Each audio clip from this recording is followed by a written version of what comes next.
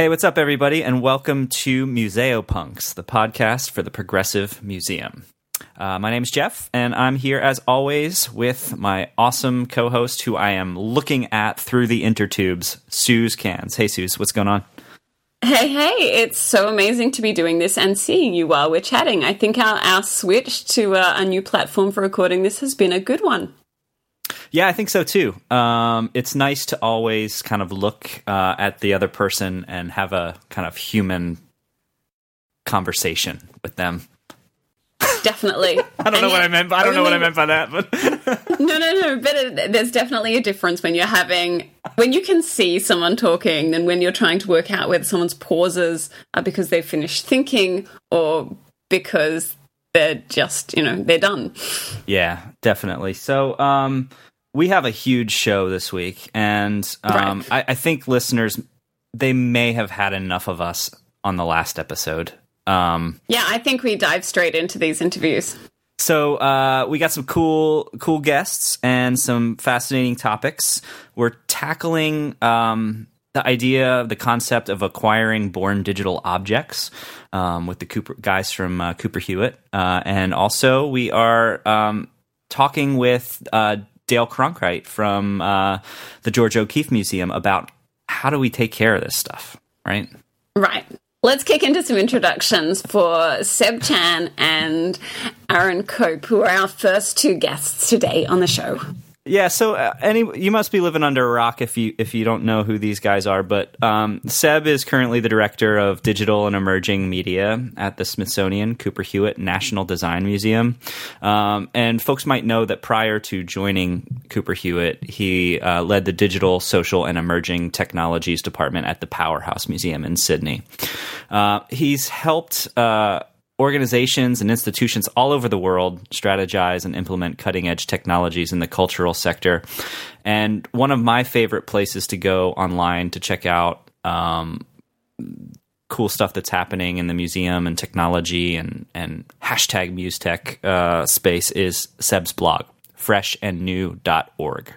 Meanwhile, Seb's fantastic co-worker in this space is Aaron Cope, and he's currently senior engineer at the Smithsonian Institution's Cooper Hewitt.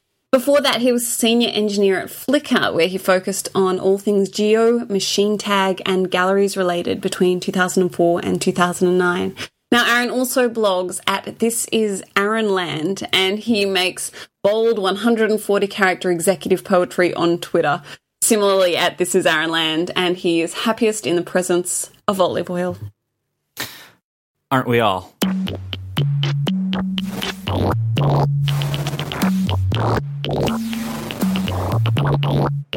On August 27, the Cooper Hewitt National Design Museum in New York announced that it had acquired Planetary, which is an iPad app, which was the museum's first acquisition of code.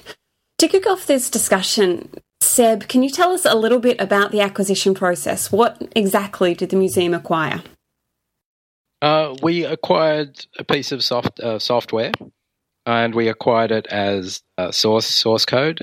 We acquired it as versioned source code, meaning that you can see all of the changes between the first public release and the last public release, which shows how the software changed throughout its life, and in response to the changes both in the operating system that it ran on and the devices that it ran on, and user feedback and bugs. So I think that in itself was quite interesting. Also, I think what was interesting about it was when it was acquired, we acquired it as an example rather than as a masterpiece. Whilst although it fits with the graphic design collection, it is an example of how things were done at a particular period in time, and I think that opens a lot of new opportunities for interpretation and exhibition. Aaron, so there are apps developed every day, hundreds and hundreds and hundreds of apps. What is it about Planetary that piqued Cooper Hewitt's interest, and why specifically this app? It was a combination of things. Principal among them was, well, I guess there's three pieces to it. One is, Seb mentioned the graphic design. I mean, it really is kind of an exemplary piece of work. The work that Robert Hodgins did designing the planets, which are all based off of individuals' music collections. So the planets are all generated dynamically. The position of the planets changes over time based on whether or not individual songs or albums are played.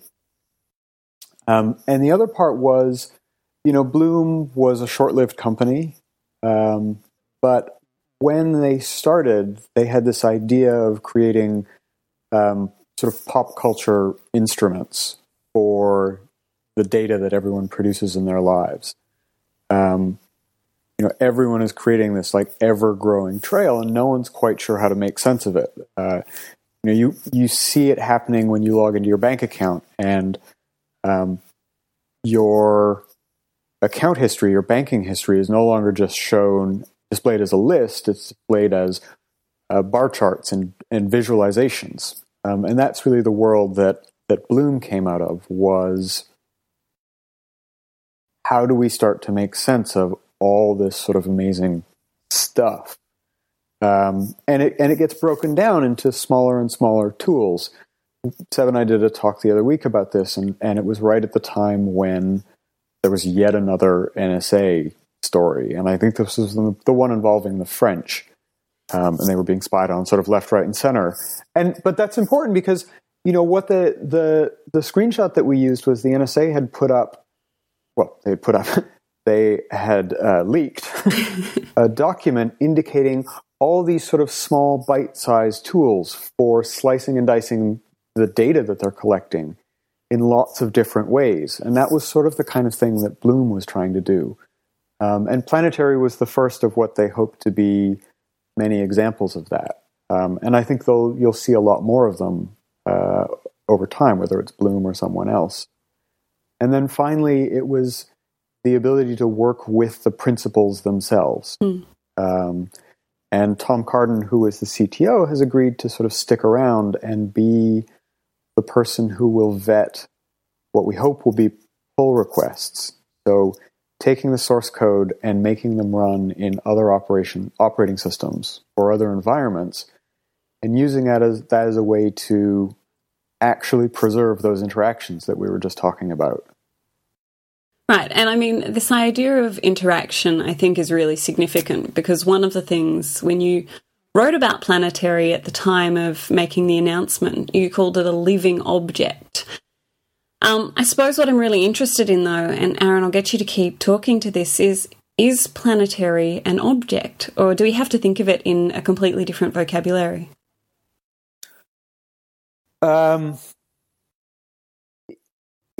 It's not.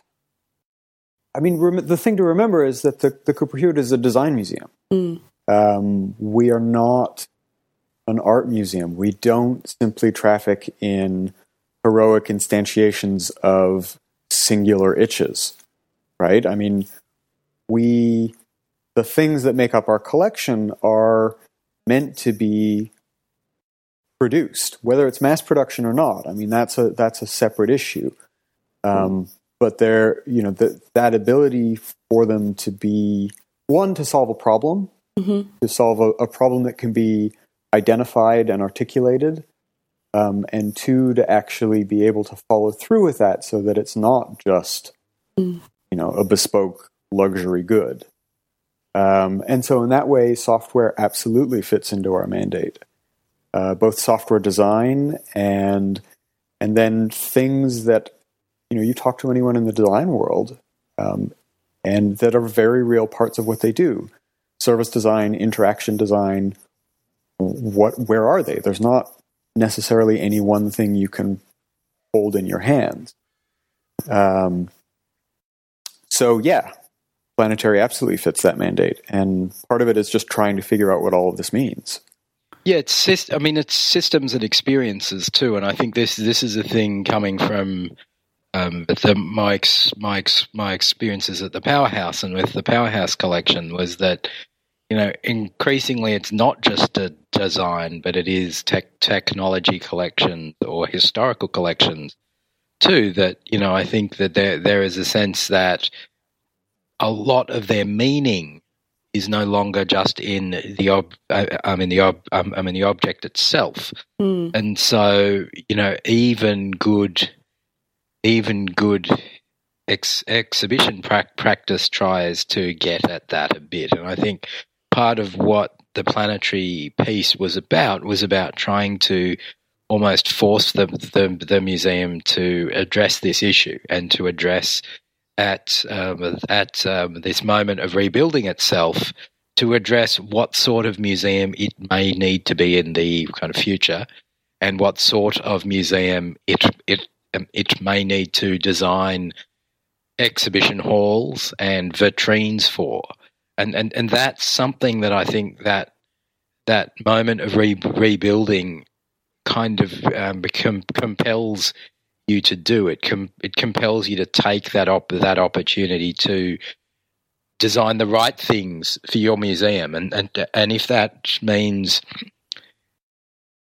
acquiring new types of objects that aren't objects in a traditional sense, so be it. The Cooper Hewitt had just before it closed a show at the United Nations, the Other 90% Cities show, which really was about design in the developing world, and a lot of these solutions that were part of that exhibition were not physical objects. They were represented by videos and represented by stories of users in the developing world, talking about the way they, for example, redesigned a currency system, or designed a communications and mapping system to deal with electoral fraud. These are design as a series of solutions. And I think when I came to Cooper Hewitt, I spoke to Cynthia Smith, who curates that series of shows, and also to Ellen Lupton, who's the other contemporary curator. And both Ellen and Cynthia expressed a hesitance or almost to putting things in the collection, because I think there's a feeling that once things go into the collection, they can't be used. They're not as flexible when they're in the collection as when they are on loan, or when it's a loan of a sample from a manufacturer. It's this sort of sense that the museum collection is a mausoleum where you can't touch anything. Not even the curatorial staff are allowed to do things with the objects once kind of they enter the collection. So this sense that for software to be preserved, it does have to be used and touched and dealt with. So the sense that you could just put it into cold kind of storage was not going to work.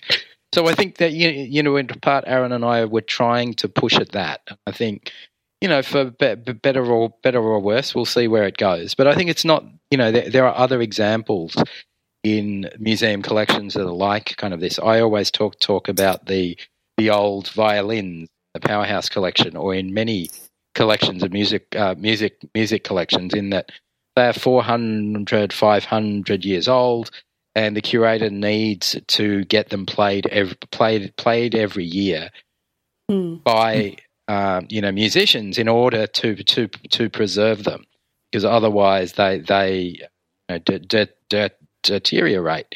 Yet at Powerhouse, this sense of you couldn't turn on the old synthesizers from the 1970s because they might explode and just destroy themselves. It's like this ridiculous kind of conundrum we're in. So I think, driven a bit by that, and a bit by Aaron's, coming in from the outside world, and I think coming in and going, come on, museum, you've got to deal with this world that we live in now. We've got to get on with it. This was a good way to sort of just start that conversation, not only with the rest of the museum world and other curators and conservators. Both Aaron and I have been talking a lot to other digital preservation people in the last year or so, but also within the Cooper Hewitt itself, to really start us to think about where this has got to be for the museum to really be a contemporary design museum. Because otherwise, it's sort of a pretend design museum that sort of stops at about the year 2000, and then just has the artifacts of furniture, tableware. Yeah, and I mean, I think also, particularly for an institution like the Smithsonian, I mean, this is something I come back to a lot, which is that it's not just, if we can't figure out how to do this, we're not, simply just a pretend design museum, which is unfortunate. We're also sort of failing our mandate, which is, particularly the Smithsonian, which is a public institution. Our job is to collect all of this stuff. And I think what you're starting to see, Seb alluded to it, with this idea that, day to day, the professional approach to the inability to do stuff with anything that gets into our collection is to not put things on our collection. It's like, that's a terrible, terrible way to address the problem, never mind the present. And I think what you're starting to see with, and this is a sort of larger meta conversation, but what you're starting to see with network databases and just the sort of the growth of access is this idea that preservation without some kind of access is sort of just self-indulgent.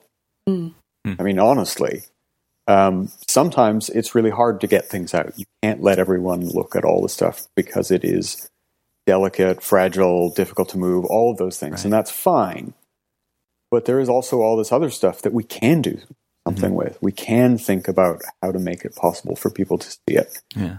And so that's large, that's been a huge motivation behind the collections website, which is to be able to create communal proofs around these objects. And it's very much a conceptual sort of project in many ways. But, at the same time, right now, what people have to go on is essentially blind faith. We tell people we have 200,000 objects in the collection, and they're just like, okay. I mean, I guess. But there's nothing there. Right. They're not even photographed. So I think, when you start to get in, software allows you to sort of actively poke at a lot of those issues. And it is amenable to sharing and distributing and trying new things with. Right. So, I mean, on that too, I think what's also important to point out with Planetary was that we were very particular that we were not collecting it as a thing. We were collecting it as interaction design. We were not collecting it as a work. And, I think Aaron can better explain what that means, but it is, I always liken it to almost acquiring a patent, an idea and a method, rather which has a particular form at the time you acquire it, but that you're not acquiring it for its form, you're acquiring it for the idea and the intention. But Aaron is more articulate than I am about this. This is really interesting. Walk us through the acquisition process. How this happened. Was your digital media office involved with the decision to actually bring this on? I mean, that's us. Yeah. yeah. Okay. There's no one else. Yeah. Cool. I mean, the just some of the interesting mechanics were, one, the discussions between Seb and myself and the Planetary people and trying to figure out what it would mean, and then also very much that idea of open sourcing it. And that involved lots of conversations with the lawyers because that was a thing we'd never done before. And just making sure that everyone was comfortable and understood why it was important to do. Presenting it to the curatorial review board. And then, some things like there is that sort of due diligence that the Planetary people needed to do just to go through and make sure that, and this is an important thing in sort of software archaeology and preservation, which is a lot of this stuff isn't written with preservation in mind. And so people put passwords in there, people put sensitive data in there, and there is some degree of just cleaning it up. And then it was transferring the GitHub repository. And then at that point, it was under our control. Mm-hmm.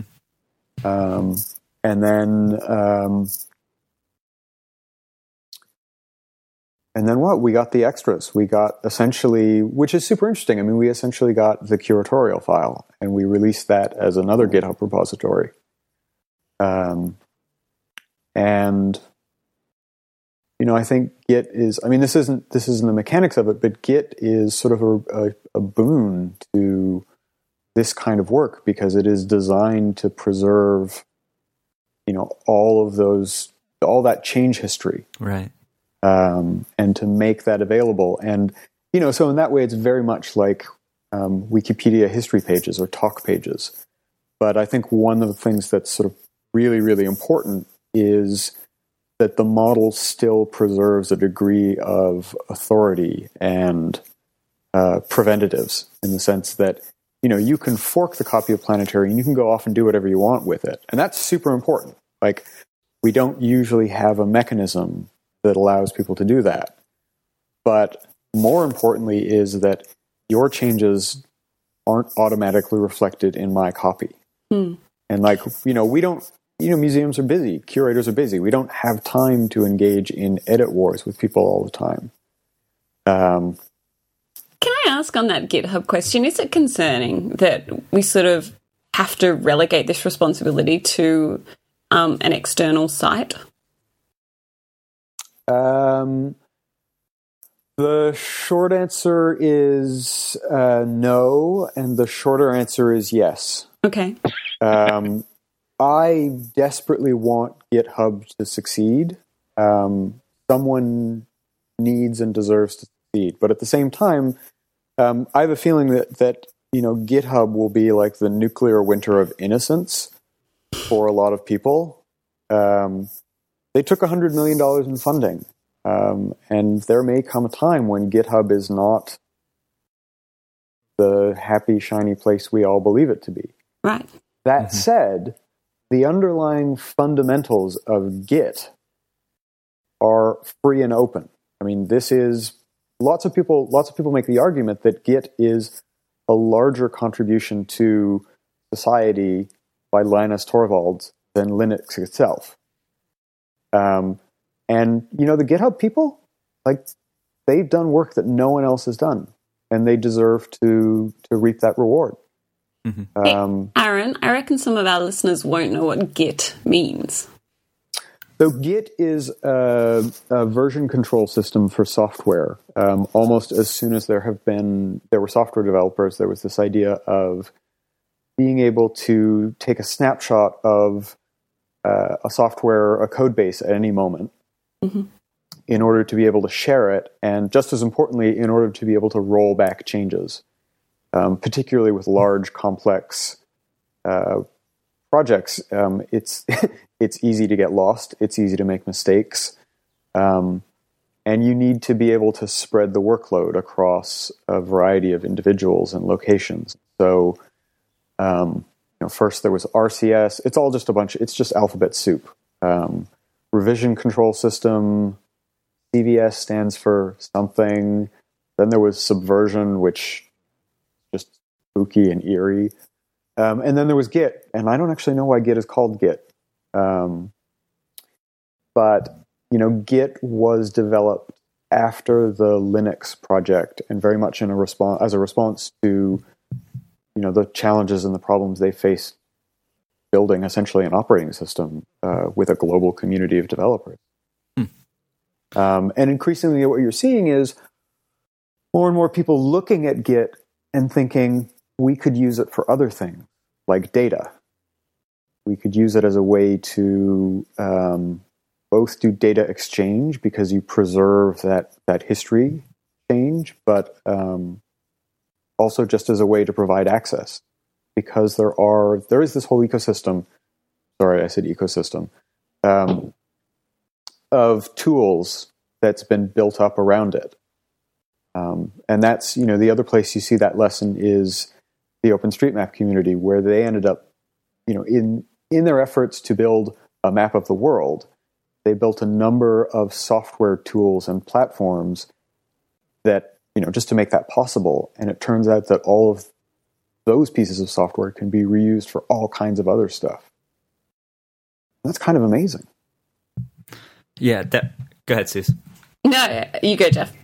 No, I was just, in your post on this subject, Suze, in the comment thread, I believe it was Matt Popke.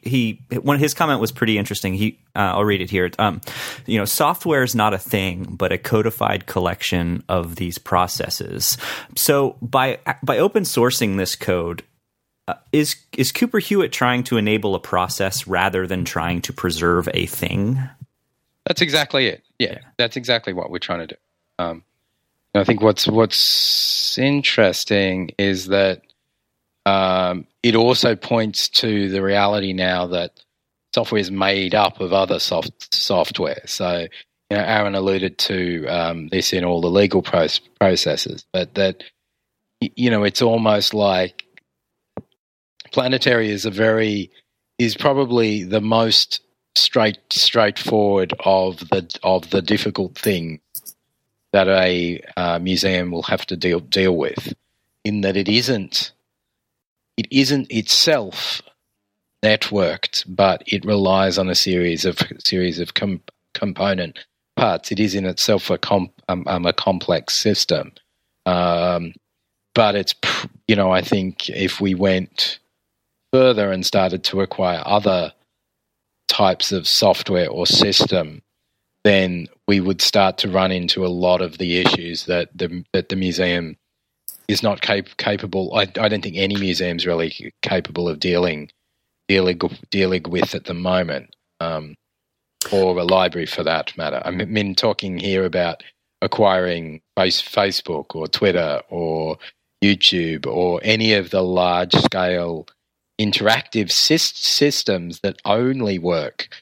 World of Warcraft. I think when MoMA acquired their video games, they had some networked multiplayer games in that first batch, and they are really kept as a series of gameplay videos, because there's no way for them to preserve the thing as a living ecosystem, again using that word. So and I think go ahead. I was just going to say, given how complex these issues are, because I think you were starting to allude to this before, is this something that museums have to be investing in, and if so, why? No, I don't think every museum does, but I think a designed museum does.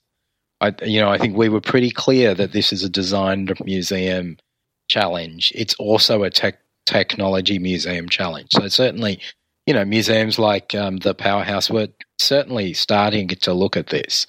Video game repositories are starting to look at this. Computing museums are starting to look at this. Archival collections are starting to look at this, as archives are beginning to be delivered to them in these other forms. It is, I think historical museums have to deal with this as history catches up with the present. Museums of art, it's up to them whether they do or not. But I think increasingly contemporary works use and reflect the network culture we live in, and so you will start to see even relatively simple contemporary works relying on complex infrastructures behind them that are not part of the work itself. Yeah, and I think it's worth, to be honest, art museums already have some experience doing this. Yeah. And that is Sol LeWitt, whose work I can't stand, but I recognize the parallels. And I think the other group or the other project that's absolutely worth calling out right now is all the work that Archive Team and the Internet Archive is doing around the emulation software. And they have basically any operating system up to the early 90s running in your browser. And that's not a solution that will adapt to all space and time, but it's pretty great for right now. And you start to see people building out that, the know-how and the experience of translating one system from the past to run on another system in the present, which is what we were trying to do with Planetary, which is why we keep saying, like, we would love it if someone would make this run, in a web browser using WebGL or whatever that technology is, because, as much as it is a process, it is also that question of trying to preserve the experience. I mean, we could have just taken some screenshots and written some breathless prose about them, but you can apply that rule to basically almost any museum collection. And then we have to ask a lot of serious questions like, why exactly are we keeping this stuff in buildings? Yeah, it's kind of interesting because just in July, before this was announced, iPrinter was in Melbourne talking at the Circus Archive, the Living Archive project that Circus Oz is doing.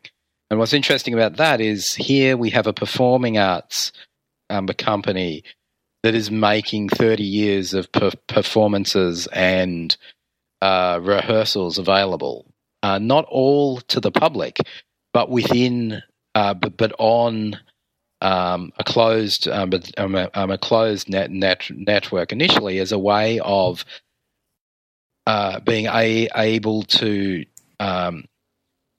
preserve so that future performers can learn the old acts and the old tricks, and that they can also do analysis of those, so that they can learn about when a joke really worked and those sorts of things, or when a magic trick was particularly effective, or when it was perfected, that sort of thing, as well as it being this sort of archive for the public, where the public is encouraged to come in and talk about their memories of those performances. This is a circus that travels through a lot of regional communities and really has a lot of resonance in those cities, as well as in Melbourne too. And I think what's interesting about Circus Oz and that sort of capturing in the performing arts world of really what the performing arts has been very reluctant to digitize, for want of a better word, that sort of essence of experience, that live feeling, is actually starting to operate much in the way a museum object does, in that it's there to trigger memory. They're there to tell stories, both of the company's past and performing practices and the performers involved, but also about its resonance within particular communities at particular times. And so I think you're starting to see this sort of bleed between, not only as, we all carry on about the collapsing borders between archives, libraries and museums, but also now we're starting to see the performing arts become really engaged with archival practice in this sort of sense of capturing experience and representing experience. And I think there's a lot that museums also try to do this, and you see this in virtual reconstruction work. You see this in immersive environment work. You see this in all sorts of exhibit methodologies. So I think it's kind of totally logical for museums to begin to think about its collection in that sense of how much more of the orbiting other things can be pulled in when an object is collected. So with Planetary, one of the other side effects of this has been the discussion within the museum's curatorial staff amongst, well, if we ask a graphic designer for their work, should we also acquire the Photoshop files or Illustrator files? If we ask one of the architectural firms for their work, should we also acquire the CAD files? Should we acquire could we acquire the versioned CAD files or the versioned Illustrator files or Photoshop files? So it's it's been really rewarding to hear those sort of discussions taking place across the museum now. And so this sort of sense of this interactive piece almost acting as a trigger to help people think about what else could become part of the more traditional parts of the museum's collection. Yeah, super fascinating. Seb and Aaron, I don't think anyone listening to this show can deny that you guys are doing some of the most interesting and progressive work, in this area of art and design and technology, and kind of stepping back and looking at the Cooper Hewitt's, working process, looking in from the outside, it almost seems as though you guys have created kind of a tech startup or maybe even a department operating under a tech startup ethos within the institution. Does that analogy hold water, and if so, can you guys speak to that approach? No. Okay, good. No, we don't have foosball. We don't have free lunches. We barely have working Wi-Fi. It's definitely very, very far from the startup experience. In fact, my team, we all were based at Google for a week and a half during the government shutdown, and it became very stark how traditional the office space we live in really is. But I do think within the museum world, we've been granted a pretty wide degree of freedom, and I think we've also been given an opportunity with this rebuild to push on a lot of things that traditionally are not pushed on. And I think also that the team works really well together, and we bounce lots of ideas around, and I think when those ideas get bounced around, there's time and space, although it doesn't feel like it at times, for them actually to go places, for things to be built. And I think Aaron, when he started, was saying that I remember him saying that it was really refreshing to be able to make things live, and that sense perhaps of what happens in the startup world of actually running code is something that has traditionally been a little bit rare in the museum tech world, that everything historically would go through endless committees and demos and then get all the interesting bits shaved off the edges, and but for us it's been very, very much our internal philosophy, at least within my teams, has been about let's just get things done, and I think that's a luxury that is of the moment, I guess, and it's not a luxury that sticks around necessarily forever, and it's one I think that sort of Bill Moggridge's initial push around this, it's kind of resonated, and we've tried to keep that going. And but it's also, I think, understanding that if people are going to stay in the museum field, that they need to be able to do things, and technologists or people with technology interests kind of are driven by that a lot. But I would say that none of us in our team are computer scientists. None of us were trained as computer scientists. I think Aaron's an artist, Mike is a photographer, I'm like a social science, social work person, social policy person. So, that's sort of, we're driven by different things. But anyway, rambling. Yeah, I guess I would add that that question of how like once a project sort of achieves velocity or starts to achieve an arc, then there is often that tension, or that there seems to be that need to create a master narrative around it. And then suddenly everyone becomes very sensitive about what you say about it, how you talk about things, what becomes possible. The dreaded R word starts getting trotted out, and you have a roadmap. And I think it's important to point out that this is a problem that exists everywhere, and it absolutely exists in startups. In a startup, this sort of idea, and it's been romanticized almost to the point of absurdity in the last few years, is you have a small group of people who have limited means and resources at their disposal, but they have something they're trying to get done. And so it's really about, there is an end goal. Everyone knows what it is. And how you get there isn't really super important.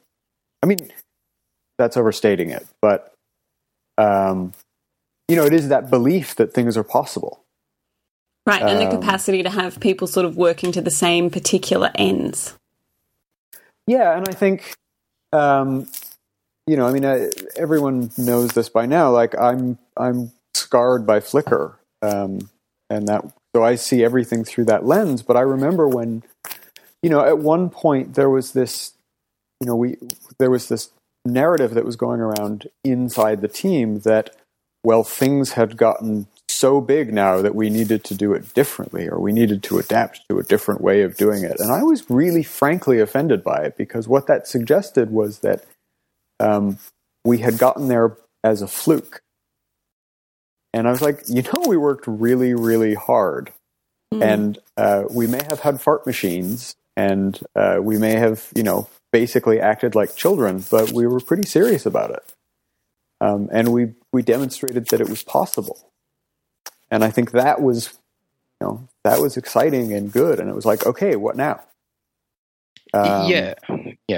I mean, there's a lot of, I think within the Cooper Hewitt, particularly as part of a government museum, the Smithsonian, and a lot of work practices that flow from that, we've been pushing pretty hard to make sure that the worst parts of bureaucracy impinge least upon the day-to-day stuff. And that, I think, is, again, I think that opportunity of having the building shut down and this moment of having to build something new almost does carry that mission forward. It's almost like, this is what we're all doing. This is why we're doing it.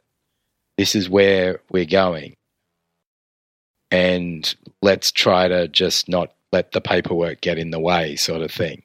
And I think that perhaps is the only thing that's akin to a startup model, where there is that clarity of where you're trying to get to, and that it isn't known, and that the way to get there isn't really known. I would say, though, that, I think there are ways to open a museum that are known, and I think, we've been pretty keen in my team to try to avoid opening the same museum that everyone else does, and to miss that moment of opening a different sort of museum, a museum that we might actually want to visit ourselves. Whether we get there, who knows? I think, I think it's a sense that we do, because we don't know, and because most startups fail terribly. Most don't get anywhere near the press that anyone expects, and most can't afford the free lunches after a little while. We also know that we've got to be responsible and not kind of fritter away what will be millions and millions of dollars. I mean, the renovation itself, the restoration, when I started, I think it just closed at $54 million. And I expect that by the time we reopen, we will have had many more millions donated, and that, you know, that's a lot of money, and that money has to be spent well, and it's also got to be spent on something that's not like all the other New York museums. Right. Now, the two of you, this has been absolutely fascinating, but I think we need to wrap it up. You're both really interesting on the internet as well as via podcast. So if people are interested in following you, which I would highly recommend if you don't already follow these two, where can they find you? Aaron, where can people find you on the internet? I have a weblog that's been running for a little over a decade now at aaronland.info. And this is Aaron Land on the Twitters. Right. And Seb, what about you? Probably best sebchan.com and sebchan on Twitter. sebchan.com points to wherever I am. So that's helpful at times. Fantastic. Both of you, thank you so much for coming on and being punked by Museopunks.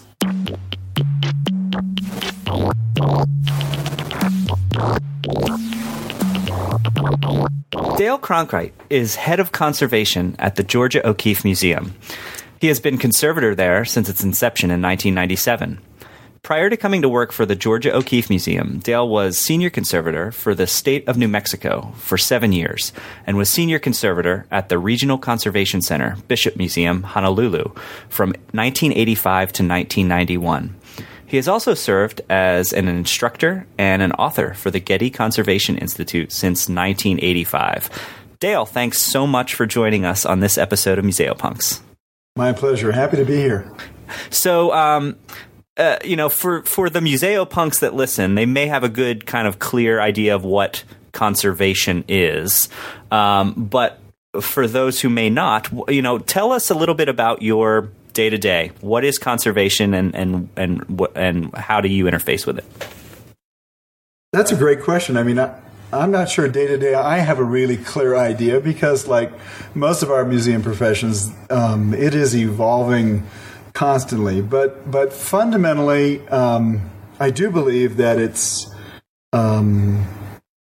most accurate to say that conservators are involved in the process of managing change.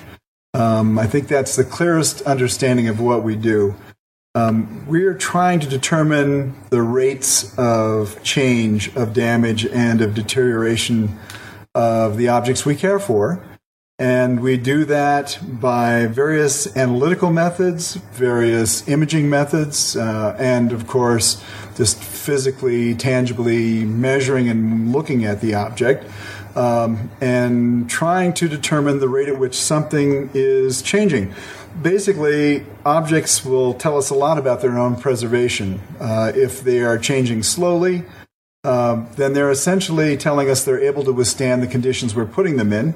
And when they start to change more rapidly, they're telling us that we are exceeding their stress proportional limits in some way, and they're falling apart. So at that point, conservators try and understand that process and that mechanism, and then we try and engineer materials and practices that will help hold that object in a more stable state, slow the rate of deterioration. So there's analysis going in, there's imaging going in, there's tangible physical observation, and there's ways of documenting that process. Unless we document the rates of change, then we'll never know whether, as conservators, we really slow the rate of deterioration down. So documentation is a big part of it, too. This is actually incredibly fascinating. I think when I think about conservation, I don't imagine that degree of nuance in sort of what you're talking about there, because there's huge amounts of questions then you're asking. If you're talking about analysis and looking at sort of analysis over a period of time, that's a really significant type of questioning and sort of problem solving that you're trying to do.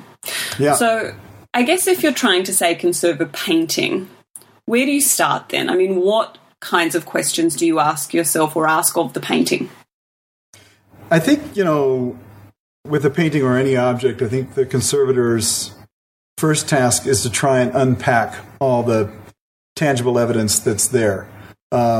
So it's obviously what materials are there, and how they're interacting, what structures then the artist used to assemble those materials, what has happened to those materials and structures over time, not only how they've deteriorated or how they've been damaged, but often how other people in other settings have interacted with it. So, for example, if a painting's been displayed in a church setting for years, then it may very likely have soiling or soot or candle soot adhered to it that are part of that setting, and sort of honestly record that part of its history.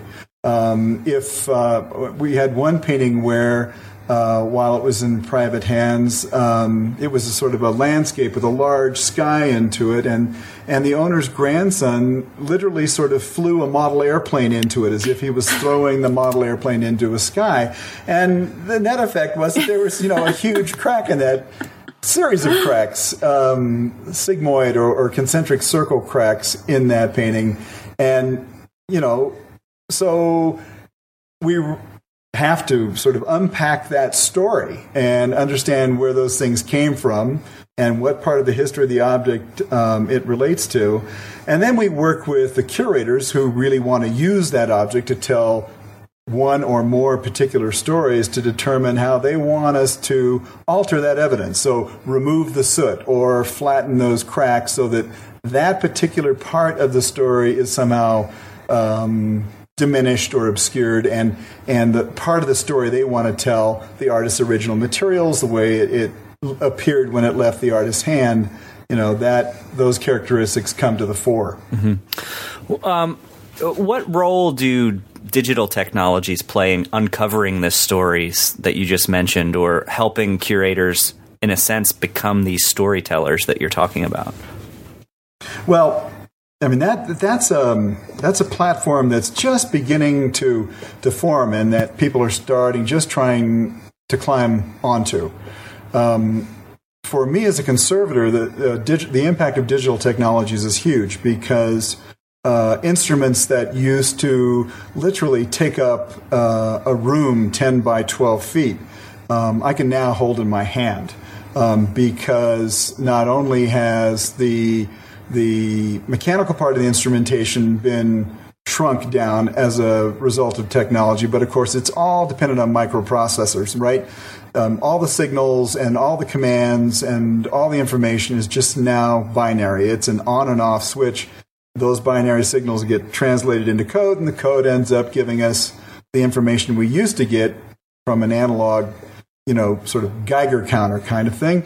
And so I can now collect data about a work of art, its materials, the pigments, its binders, more rapidly than I ever could. And the rate of precision now is incredible. So we use a imaging technique now called reflectance transformation imaging, or another 3D technique called photogrammetry. And those two things not only sort of give us the three-dimensional texture of a canvas of an artist, but the normal reflection vectors that we extract out of that data, and we couldn't do it unless it really was solid numerical data, tell us the exact angle of the warp going over the weft. What that means is that we are now able to not only identify the canvas as a canvas that the artist used and when the artist used it, but we even have the ability to recognize a single bolt of cloth, that is a type of canvas off the same bolt, and help that to identify sort of chronological sequences that the artist may have used when unrolling that canvas and stretching it onto a stretcher. So the amount of information we can give curators now, rapidly and inexpensively, to help them figure out what the stories are, is exponentially larger than it was just 5 years ago. Wow. So really conservation is beginning to be transformed by digital technologies in that case. Yeah, absolutely correct. I mean, we are fundamentally transformed. I was having a discussion just today with our digital archivist. in that most of the files I create now, most of the documentation I create, the images I create, the spectra I create, they're computational images. They don't exist in the real world. I couldn't print that out and put an analog or hard copy into a file cabinet because they don't exist. You can't print out that multidimensional space. So we've really stepped into a brand new frontier where we are actively authoring digital assets, digital files, almost exclusively that have no analog equivalent. And so the preservation of those digital files is of great concern. Wow. So today we're wanted to speak with you about born digital objects. Objects that really so far have no kind of archival process or medium, right? Right. I think that a good place to start out might be to talk about the parallels between tangible objects and born digital objects. Like, what can we kind of say about both of those that may kind of be along a parallel path? Yeah, referencing Sue's blog post and the Cooper Hewitt's acquisition of the software Planetary is a great point of departure because both Suze and Seb and Aaron in each of those posts sort of pose this problem clearly, and that is that at least on the face of it, we don't have this tangible object in front of us. We could say that we have some binary or ASCII code that we can print out and save, and that's sort of a representation of the object. But in fact, what this code is a process. It is a way of taking data and visualizing data. And again, this is a born digital object. It has no analog equivalent. You can take screen snapshots of it at various stages, but that really isn't capturing what it does. So at first it appears as a completely new problem. I would suggest that it's not a completely new problem for conservators and for preservation, but that but its preservation is best enacted in brand new ways. So any conservator, when we get an object on our table, it's almost like getting the binary code or the ASCII code or even a screen video of Planetary running on an iPad. Okay, I mean it is a point in time. It is a state of that object that we have on the table, and we can talk about it as if it's an ancient Chinese bronze or a Greek ceramic.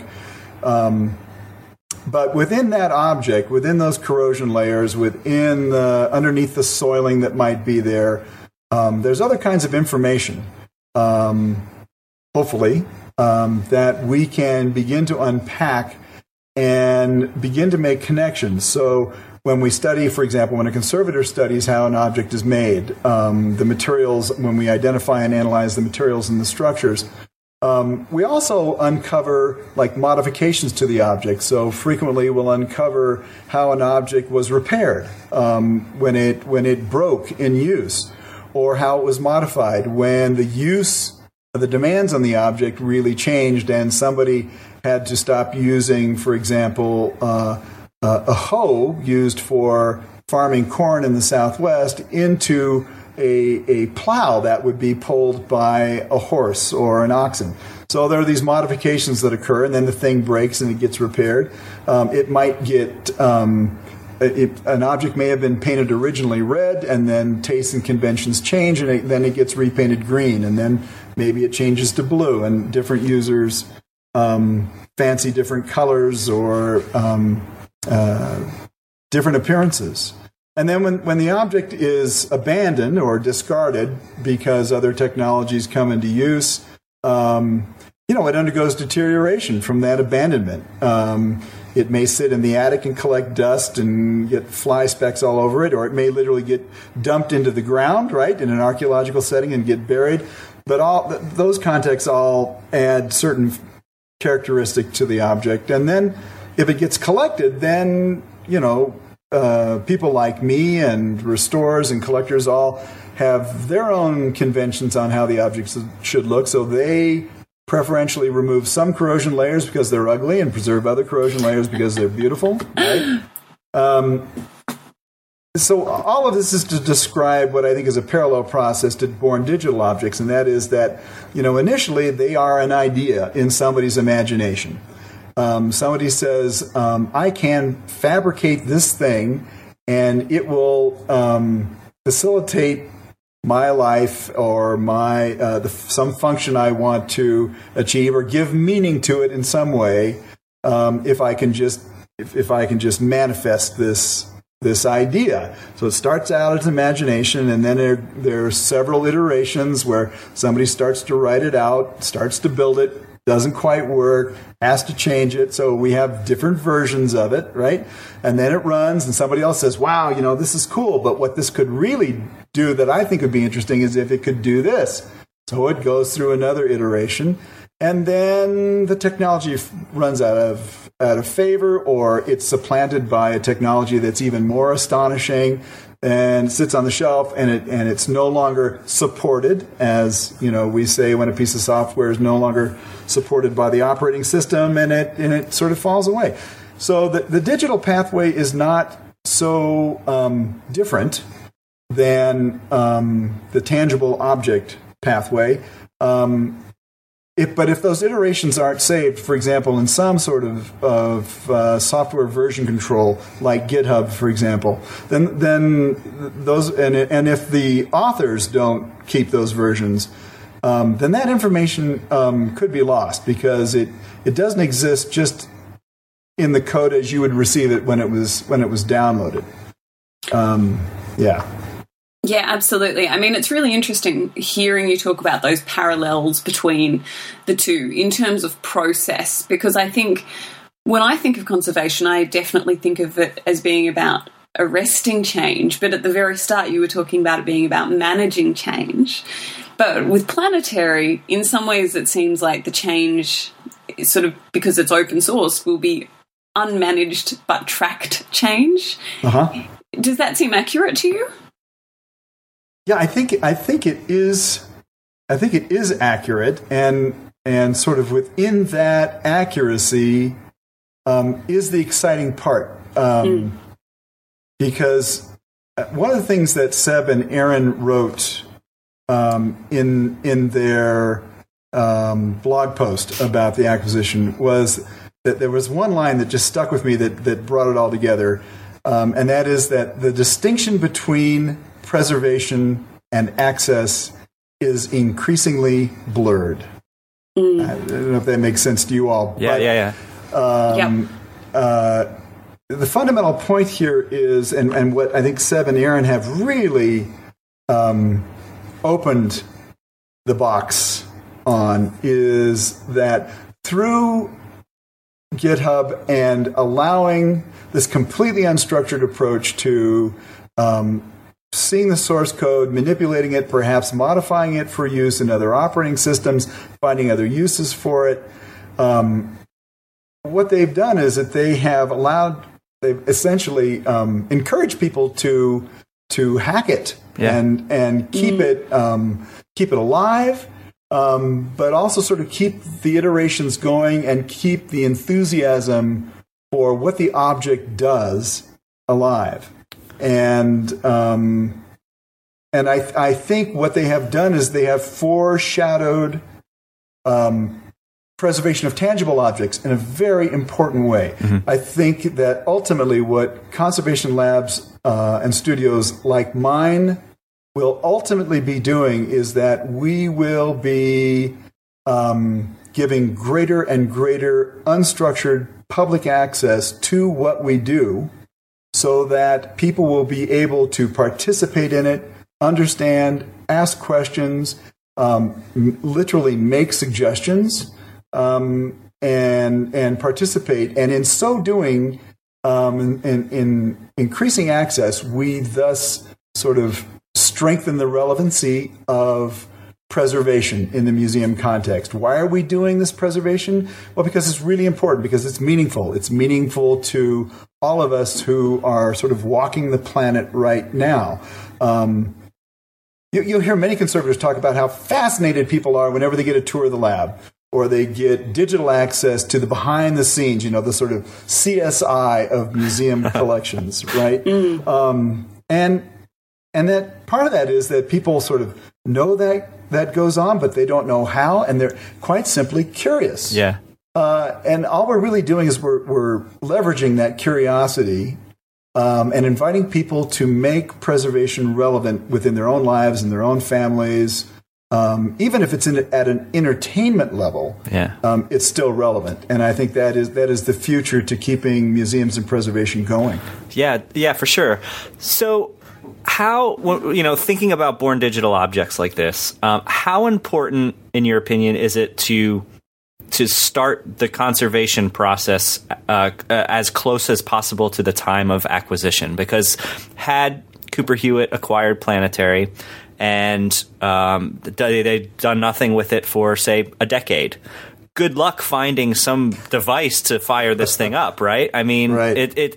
What are your thoughts on that? That's a great question, Jeffrey. Wow. I mean, it's critical, obviously, because right now, Planetary is sort of fresh in everybody's memory. Yeah.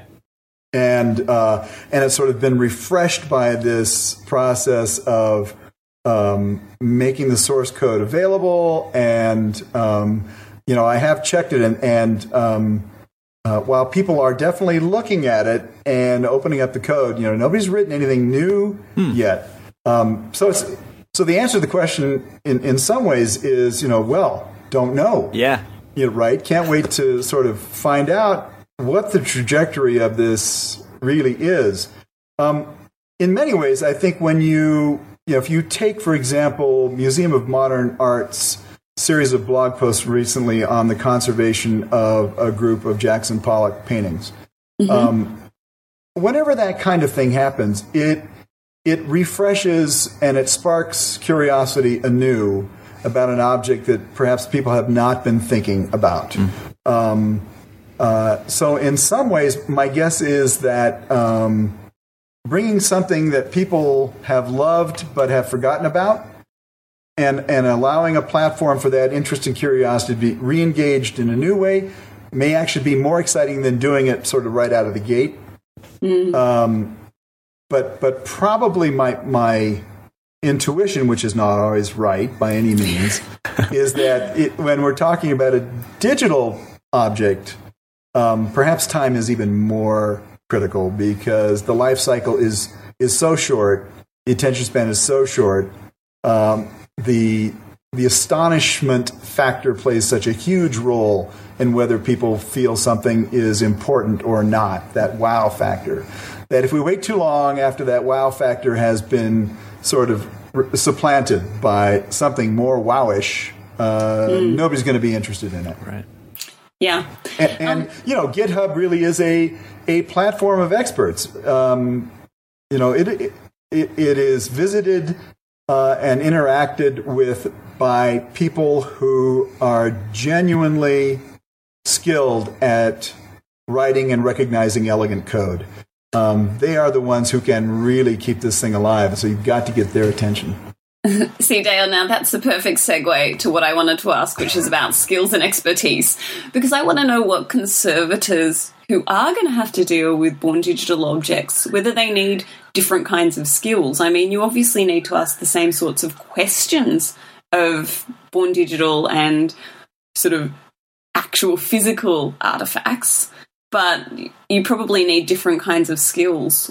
What expertise do you think that conservators need now, and do there need to be multiple types of conservators? Yeah, you're right. I mean, I think you're right. There do have to be multiple types of conservators, sort of as there always has been specialties where people did a deep dive into just painted wall paintings, or just painted easel paintings, or just ceramics, or just glass. Certainly, the preservation of those materials is enhanced by those deep dives, by that level of knowledge and skill with those materials. So I think you're absolutely right.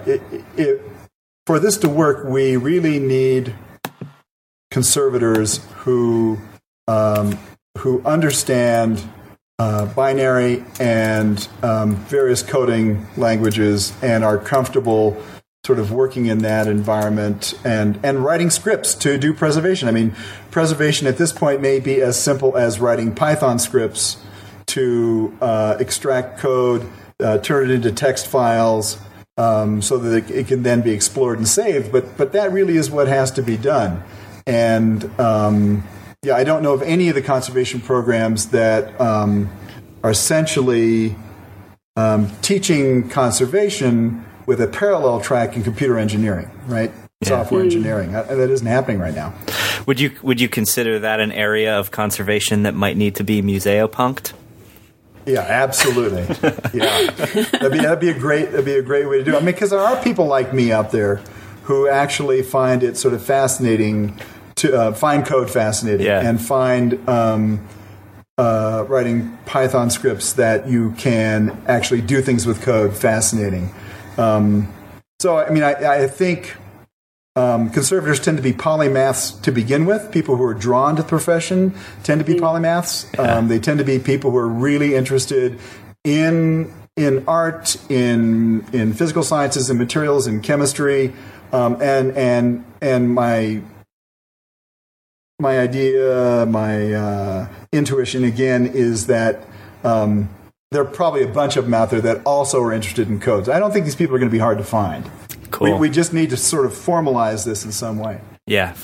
Well, I tell you what, Dale, this is a fascinating area, even as kind of a technologist at a museum, to look at the implications on conservation is amazing. I really think it's an area that is really exciting. So thank you so much for taking the time to chat with us today. For anyone not already following you on Twitter, shame on you, but where can they find you? Oh, I'm pretty easy. So I'm on Twitter. I'm at GOK Conservator, like Georgia O'Keeffe Conservators, just GOK Conservator. Cool. Thanks so much, and look forward to hopefully seeing you at MCN. You will absolutely see me at MCN, and you're welcome, Jeffrey. Thanks for asking me. It's a lot of fun.